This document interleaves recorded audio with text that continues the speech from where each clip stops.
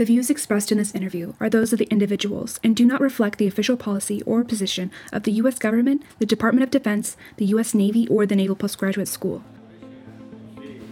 Welcome to the Trident Room, brewer of stout conversation, unfiltered and on tap. On today's episode, Trident Room host Michael Gannon sits down with cryptographer and NPS faculty member Dr. Britta Hale. Today we have Dr. Britta Hale with us from the Computer Science Department at Naval Postgraduate School.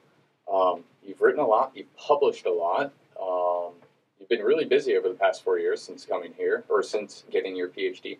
Could you explain a little bit about yourself and how, highlight reel, so to speak, on how you got here to NPS and writing about innovation in a naval journal? Sure, absolutely, and I'm happy to be here. My background, if we go far enough back, is in pure mathematics, and I am a cryptographer. When I was transitioning from pure math into cryptography, I discovered that there were no programs at that time in the U.S. in cryptographic techniques. And so I went to the Royal Holloway, University of London, which was an excellent school specializing, among other things, in that topic. And also worked thereafter and continued to the Norwegian University of Science and Technology, where I continued to work in cryptography, and then industry thereafter. And through various twists in the story, I ended up here. And that is actually where this essay came out of. So it is not related to crypto. If anyone has read the essay, they'll have discovered that it's related to tanks, and more particularly to innovation. So it's within the story of tank development that's framed. And that essay was actually born out of my interactions with students here. In many ways, it's a very personal letter to the students. It's a personal letter to the students. I personally like that you use the tank as an analogy, and talking about how it was a farmer's tractor because of the soil conditions just north of here. In California, and tires weren't able to go through the soft soil, so they had to come up with a solution. And then somebody saw that, and then somebody saw that, and then through conversations and through random interactions and lack of barrier, so to speak, people were able to adopt ideas and then implement them. How is that a story or analogy? How is this a letter to students? I'm intrigued on that. I understand it, but I'm intrigued. Now, every organization has strengths and it has areas to improve, right? And you can always look at areas to improve and say, well, this is what you should do, but if no one's interested, then why bother? When I wrote this, it was very much focused on those students that I saw were aiming to innovate, who were working very hard and succeeding in many areas. But there are certain select gaps. And that's where it was a personal letter to. It's basically bridging through these gaps. And as far as the story of the tank goes, I've driven tanks. I'm mildly interested in the history thereof. And looking at how to align this to illustrate these innovation ideas, that came to mind. And I even was learning more things myself as I delved into the history, for example, that they came out of farming here up north in the San Joaquin Valley. And it was incredibly interesting to me to write this essay. I will say, though, there were a lot of barriers for these people for innovation, just incredible barriers. We have Holt, who is an original farmer who is designing these machines, and he actually offered the U.S. government to ship this free of charge. It's free. He's offering it to ship it free of charge to any testing ground of their choice, so that he could show them its capabilities. And it declined. It's definitely not a money problem. That was an interest problem. Or a communication problem, we could say. That was in 1913, and he again made the same offer a few years later. And got the same response. Now, actually, in parallel to this, and there's some aspects of the story that didn't make it into the essay simply by word limit, there was a Holt dealer, someone who's actually dealing in the same sort of tractors for farming, who was a landowner in Hungary. And he saw the capabilities and the potential as an armored, essentially what we know now as a tank. And he promoted this to the Austro-Hungarian government and said, let me do a demo for you. And I said, okay, fine. So they said yes. And he demoed it. They were thrilled. They saw the potential. And they said, let's put these in production immediately in Austria. Now, that was in 1912, so a year before Holt made the offer to the U.S. government. And so you can see already that there's these parallel trends happening. It might be a natural question of what broke down, because in the Battle of Somme, it wasn't the other side using the tanks. And it actually was the German government, and basically competition between Austro-Hungarian, or the Hungarian side, and the German side, and you could say petty infighting. And they didn't want it to go forward. So it's really a matter of pride on the one side and a lack of seizing the opportunity on the other. That's a really good segue to my next question. So what are the parallels and barriers? Because it sounds like it's personal, it's people, it's cultural, it's sort of inculcated into ourselves, into our institutions, into even the systems that we exist in, acquisitions in particular, programs of management. These are year-long acquisitions processes. We have $1 trillion military-industrial complex that obviously, in my opinion, doesn't really want disruptive innovation such as that we would see in the normal computer science industry, because that's a threat to them. While it may be good for America, may be good for the troops, it may be good for the war fighting effort or capabilities that we're putting forward for the forces, so to speak. It's not good for those congressional districts. It's not good for those congressmen. It's not good for the existing vested interest. So it sounds the parallels are exactly the same. That they're cultural, they're personal, they're systems, they're sometimes statutory laws, existing interest, existing monetary systems, so to speak. How do we? I don't even know if you have an answer to this. I don't even know if I have an answer or a right way to frame this question. But how do we address that? How do we inculcate innovation into a system that's arguably designed not to innovate? Oh, that's a great question. And it's challenging because behind all of these organizations, it's fundamentally people. And we have, as you said, and I think you hit it on the head when you said culture.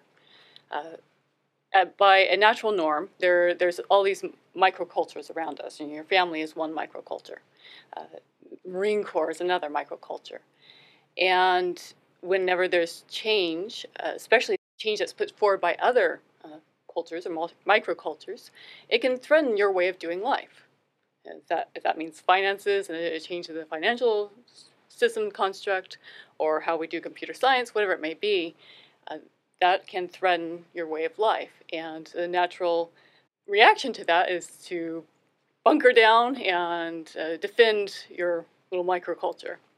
And so we have these, you can call them bubbles, cultural bubbles around us. And those will always be there to a certain extent. This is a very solid premise of how society in the world works. For example, you have the Marine Corps. There is a culture to the Marine Corps. It is not necessarily in the best interest of the DoD to break down that culture. That it has a power to it. But to innovate, you also have to be able to accept change into that, including small things that threaten the current way of doing systems. And that means reaching outside of this bubble. Now, that is a very daunting action. It takes courage, it takes time, it's weird, it's uncomfortable, people don't like doing it. Now, you're really good at doing other uncomfortable things. If I said, let's go on a Marine Corps hike, you know it's coming. But when it comes to innovation and saying, let's go have a conversation about this new change that might affect your way of doing things right now, that's going to be uncomfortable and there's going to be resistance. I actually often talk to students about getting out and talking to other people about their ideas and also hearing inputs. And I say, well, here at NPS, you are surrounded by an enormous number of experts in various fields outside of your own. You can take your ideas and go talk to them. You can invite them to talk over lunch and just explore the realm of possibilities, broaden your own mind. And that is daunting. The number one response I get is, what if I don't know enough to talk to those people? Or how do I prepare to do that? And now we all want to be prepared for a conversation with an expert, but to a certain point, we just need to get out and go do things. This actually is something that struck me early at my time at NPS. So when I first arrived here, I used to have lunch over at El Prado, a dining hall, and sometimes I go in and recognize people I knew and sit down and have lunch with the group. And mind you, that is a microculture. These are people I know. And sometimes I'd walk in and didn't recognize anyone, so I'd grab a free table and maybe pull up a research paper and read that. And as I watched, a lot of people were doing this exact same thing. They'd wave, recognize a group that they knew, sit down and have lunch with them, or they'd go take a free table. And one time during lunch, it just struck me, and I sat back and thought, this is absolutely ridiculous. Why am I doing this? I was sitting there alone at a table, reading a research paper that I could have been reading in my office, and I'm around all these people of different backgrounds. Why am I sitting here alone? So I made a decision. And the next time, I went to lunch in the El Prado dining hall. I chose a random table with a group at it that I didn't know anyone at, and I went over and said, can I join you here for lunch? And you definitely get a surprise reaction, but of course they say yes, and it ended up being a group of professors from a different department. We had this excellent conversation. I learned about their research. It was fantastic. I thought, this is great. I'm going to do it again. And so I kept doing this, and I ended up talking to various faculty. I talked to students. I talked to our finance department. I've talked to our maintenance department, people from all across campus in different backgrounds. And it's been very enlightening, to say the least. And I'll give you a hint, because this is weird. It's very weird to walk up to a group and say, hey, I don't know any of you. I'm going to crash your table for lunch. It's actually more weird for them to say no, to disinvite you. And that's the thing, as you go out and you're talking to professors, as you go over to industry, we're right next to Silicon Valley here, and reach out to places around the world and talk to people, it's going to be weird. It's probably going to be more weird for them to say, no, I don't want to talk to you. So as you bring change to your own group, it means being open to that lack of comfort. That's huge. Yeah, it's the lunchroom test. Why do all the kids sit together at lunch? Exactly. Economist Thomas Sowell from Cornell wrote about that. He was a Marine in the 1950s. He's now, I think he's still publishing, but he's going on like 90 years old. But he's spoken about the lunchroom test before. You can see how integrated or diverse the microcultures within a school community are based off of how kids sit together at lunch, because they're going to sit with people that are either in shared classes, shared interests, or have other shared commonalities between them. So in introducing institutional and change, innovation, and breaking down those microcosms of culture throughout a campus university, I might just spitball an idea. So computer science has a computer science building. Engineering has an engineering building. Graduate School of Defense Management has a building. What if we just, every year, plop all the professors up from their nice, pretty offices and make them move to a different building so they're forced to interact with people outside of their vested field. This doesn't change their ability to come together for staffing meetings, planning meetings, and everything that's required within a field. But we don't actually need, unless it's a makerspace or the Robo Dojo or one of the labs that has physical devices or requirements that are required for education. A classroom's a classroom. So couldn't we create a microcosm of innovation and culture and break down those micro cultures within at least the NPS academia, between faculty, students, and different departments by just rearranging offices simply between buildings? I'm asking you to effectively pack up your stuff and move your building, because you would have to be the first to go move. To go move, as the professor that gave the lunchroom example.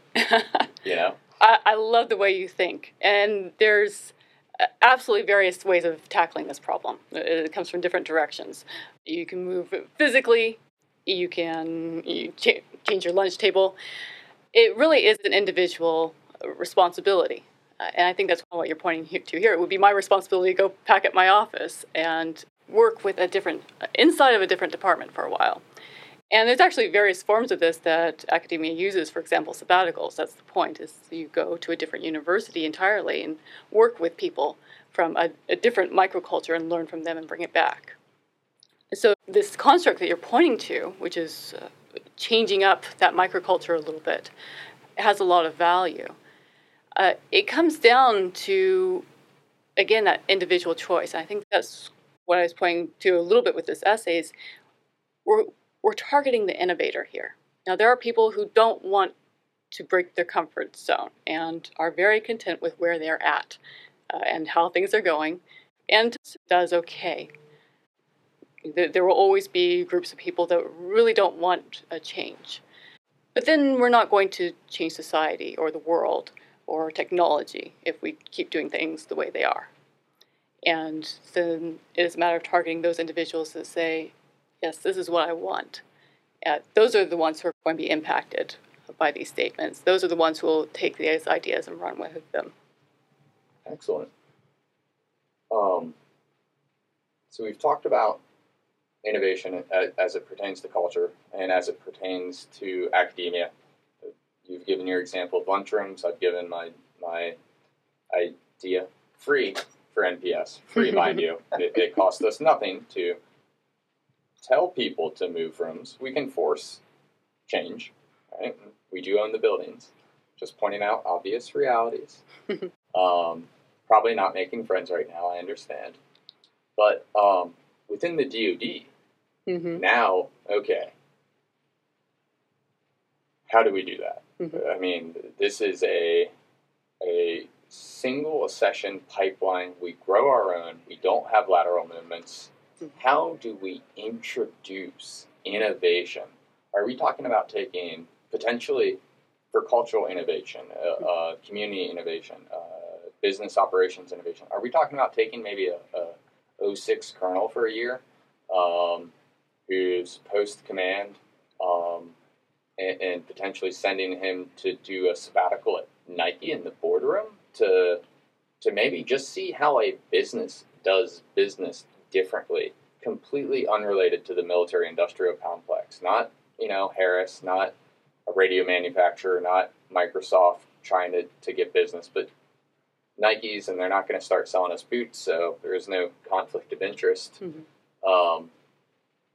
Are we talking about introducing that, like sending service members out to do sort of sabbaticals? Is that something? I know the services, that would be something they'd have to tackle, and there's probably legal requirements and other things within the bureaucracy that would have to be done, because we already have some sort of fellowships or sabbaticals, so to speak. We have the Congressional Fellowship, but that's, within the military-industrial political process. We have sending, myself and the students here at NPS, we're sent away from our operational units to get educated here, and then come back and do things. How do we inculcate that, and inject that, so to speak, into a military-industrial system that is layers upon layers of bureaucratic interests that sometimes exist only to protect themselves? It comes down to, and I think that's another great idea that you've proposed right there. I think a lot of students would actually be very interested in that. I've talked to some who've tried it themselves before in short versions while at MPS. And basically getting out of your comfort zone and going and talking with other people. And that becomes that key part, again, conversation. It's not simply going and observing, as you said, if we were in Nike. It's not simply watching their operations. It is speaking with these people and building that relationship where information can change hands, where you are supporting them with ideas, they're supporting you with ideas, and being able to refine things. If we talk about even innovation as a word, where does it come from? It comes from the Latin word innovare, which means to bring newness to something. You could translate it as to renew or even to alter.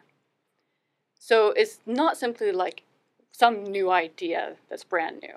It's readapting things. And that might also mean you have an idea, and as it currently is, maybe the DoD can't capitalize on that. But with some alteration, it could. And to know how to alter it to the best possible way so that the operator can use it, so that industry can see the need, that's input from all angles. And so absolutely, this means going out and having conversations with industry. It also means asking questions. So it's not simply setting aside weeks or months to be embedded with different industry or academia. It's also simply picking up the phone, and there's that daunting task again, picking up the phone to someone that you haven't talked with, and someone who doesn't share the same background, who isn't already in your microculture. You look up on them online and say, okay, they're not ex-Marine, so can I pick up the phone and have a conversation with them? And as far as the institution goes, that means also rewarding people who do that. That there needs to be an incentive for people to get out of their comfort zone and go do that.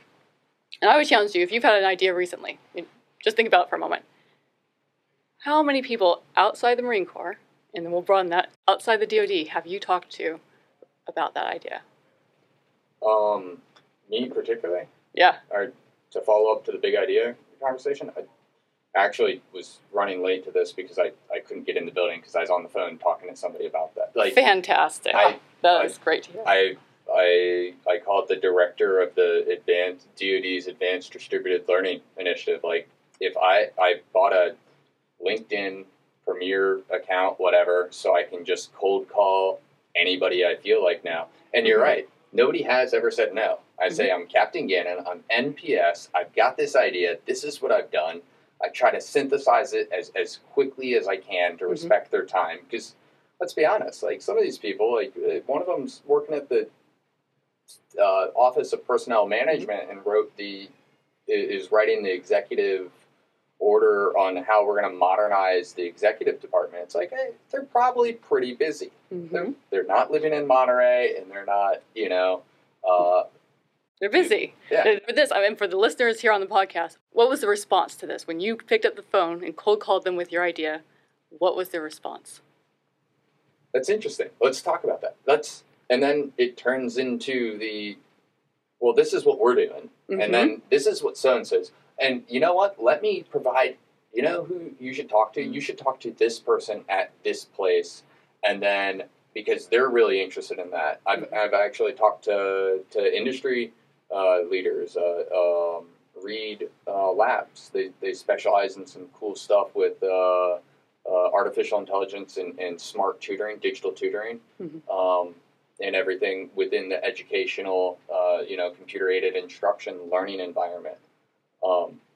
It's networking. It's connecting you to people who have same interests, who have the same cross paths, who share common goals, and they're looking for somebody to go on that adventure with them, because you're going into the darkness, you're going into the unknown, and you're trying to create something new or adapt something that already exists. Yeah. You're trying to take, And by doing that cold call, you're actually breaking up the permutation a little bit to get someone from a different background. And we have more in common than we have differences. That's the funny thing. So eventually you'll find those commonalities, and then, just like you said here, you'll find what's in common, people who are ready to go on that same journey, and you can push things forward. Yeah, and most people are pretty receptive. You may get a weird email like, hey, I don't have time now. Let's talk in 2 weeks. And you have to, some people are that busy. While you may be on a 10-week quarter, 11-week quarter deadline and construct of the university environment, you may not fall into their timeline. I think that's the only real struggle is the time aspect. But, I haven't actually bumped into anybody who has said outright no. I've had people defer, deflect, or refer me to somebody else. But yeah, it's actually been really receptive. Yes, frustrating. Yes, annoying that it takes 50 phone calls to find the right person because there's not a directory of who's doing what in the world. It takes effort. It takes work to make those connections. But it is so worth it. And if you look at defense spending budget and everything that goes towards trying to innovate, making cold calls and talking with people and having conversations, that's not draining the budget. That's not where our pain points are. So we could actually be doing more of that. And again, these are the people who, and we're targeting in this conversation, those who are innovators. People who are listening are those who are innovators who want to do this. And again, it's just going out and having those conversations. I would encourage it to be with people who have a different background, because you can very easily fall into that cycle. It's just an echo chamber of similar backgrounds. Like I could, you talk to other people in crypto, and we all think something's a great idea, and we wonder why it doesn't get adopted.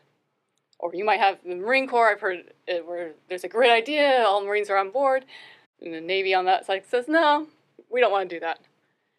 So we have to be careful with the echo chamber, because as these ideas mature, they're only being adapted according to what that microculture thinks it wants, versus actually meeting a need that will help everyone. Okay. So one last thing on innovation. So how do we attract the innovators throughout the DoD that are already, they're part of the Commandant's Innovation Challenge, they're publishing stuff independently, they've got maker spaces, they're writing in the Marine Corps Gazette, proceedings, across any of the ranks and any of the services.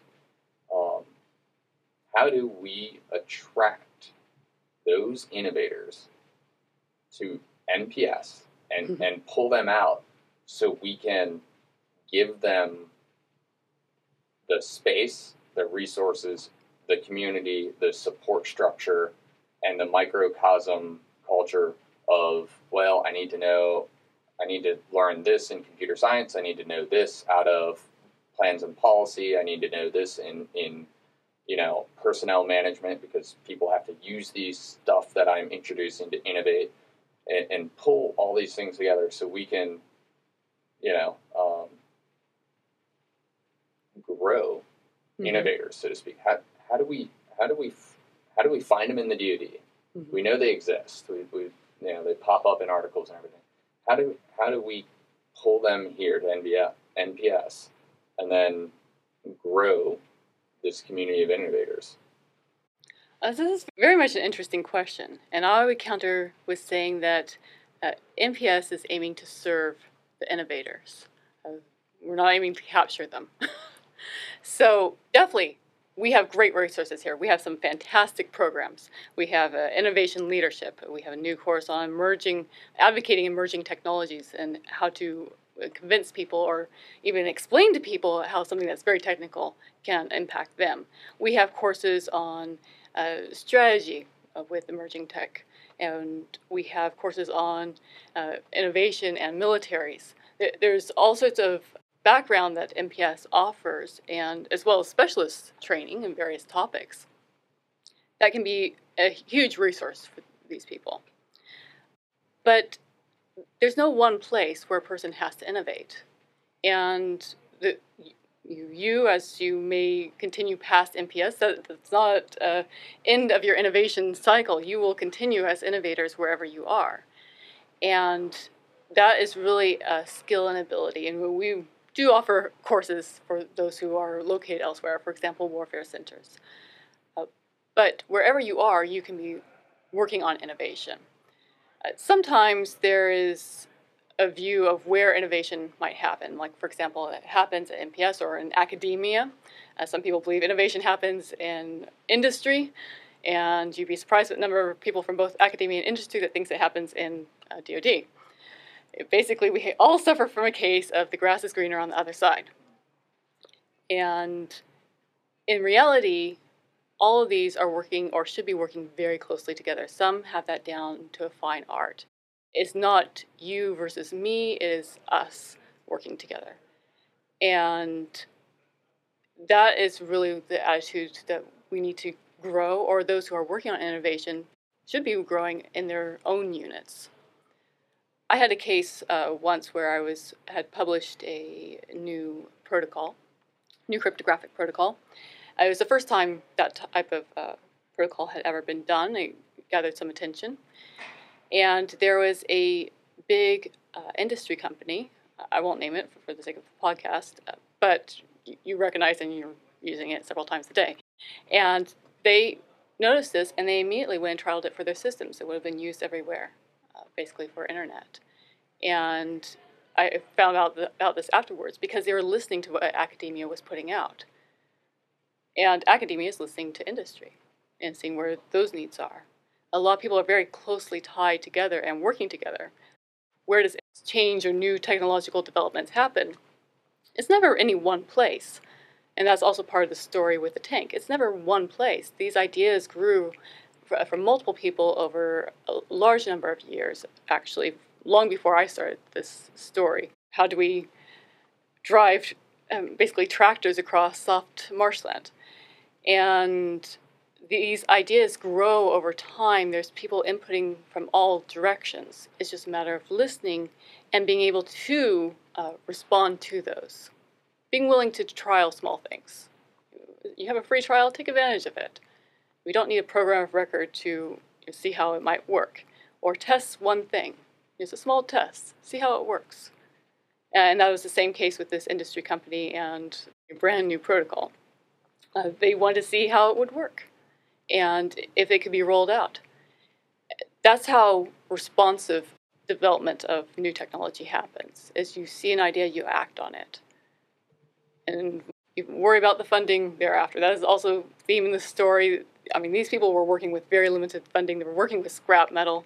The industry partner, their financial, if you look through their financial history, that wasn't at a great status. And everyone was aiming for a common goal and willing to work together from different backgrounds. So that willpower, that's an individual. That's the innovator, and that's who we're targeting. That mentality, people who are willing to see that through and listen and accept adaptations, those are the people who are really going to lead innovation. Dr. Hale, if I may, you mentioned the word responsiveness, and I believe certain parts of this aspect is a two-pronged approach, right? How do we become more responsive in our community and in the Department of Defense, right? So we have the innovators, right? We have the collaboration efforts. Mm-hmm. We have networking. Mm-hmm. Let's say in the lunchroom scenario, we've broken down all the barriers. Everybody's communicating. It's the ideal state, if you will. Mm-hmm. Communication, collaboration, networking, ideas are being shared back and forth. But how do we improve on the other side, the responsiveness and the reception on those that give the ultimate decision, the leadership? How do we get that buy-in, right? Because as you mentioned earlier, even with the tank, we've had a proven history. It's worked. It's been improved upon. And we've constantly, if you read the article, and as you mentioned it, how many times was that presented?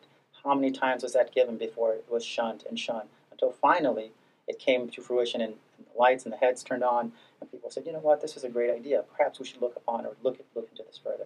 How do we improve that? How do we get leadership and those not only in the DoD but in government or in your respective industry? How do we get people to be more receptive to those ideas? Mm-hmm. Oh, that's a very, very interesting question.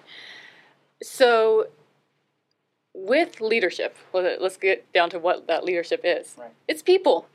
And once again, there are those people who are willing to innovate, to try out ideas, to talk with others, and to give their own perspectives on things to refine, to listen. Now, if we didn't see a trial of a tank, if Holt's offer there wasn't accepted, just demo a free trial, that's because someone wasn't listening.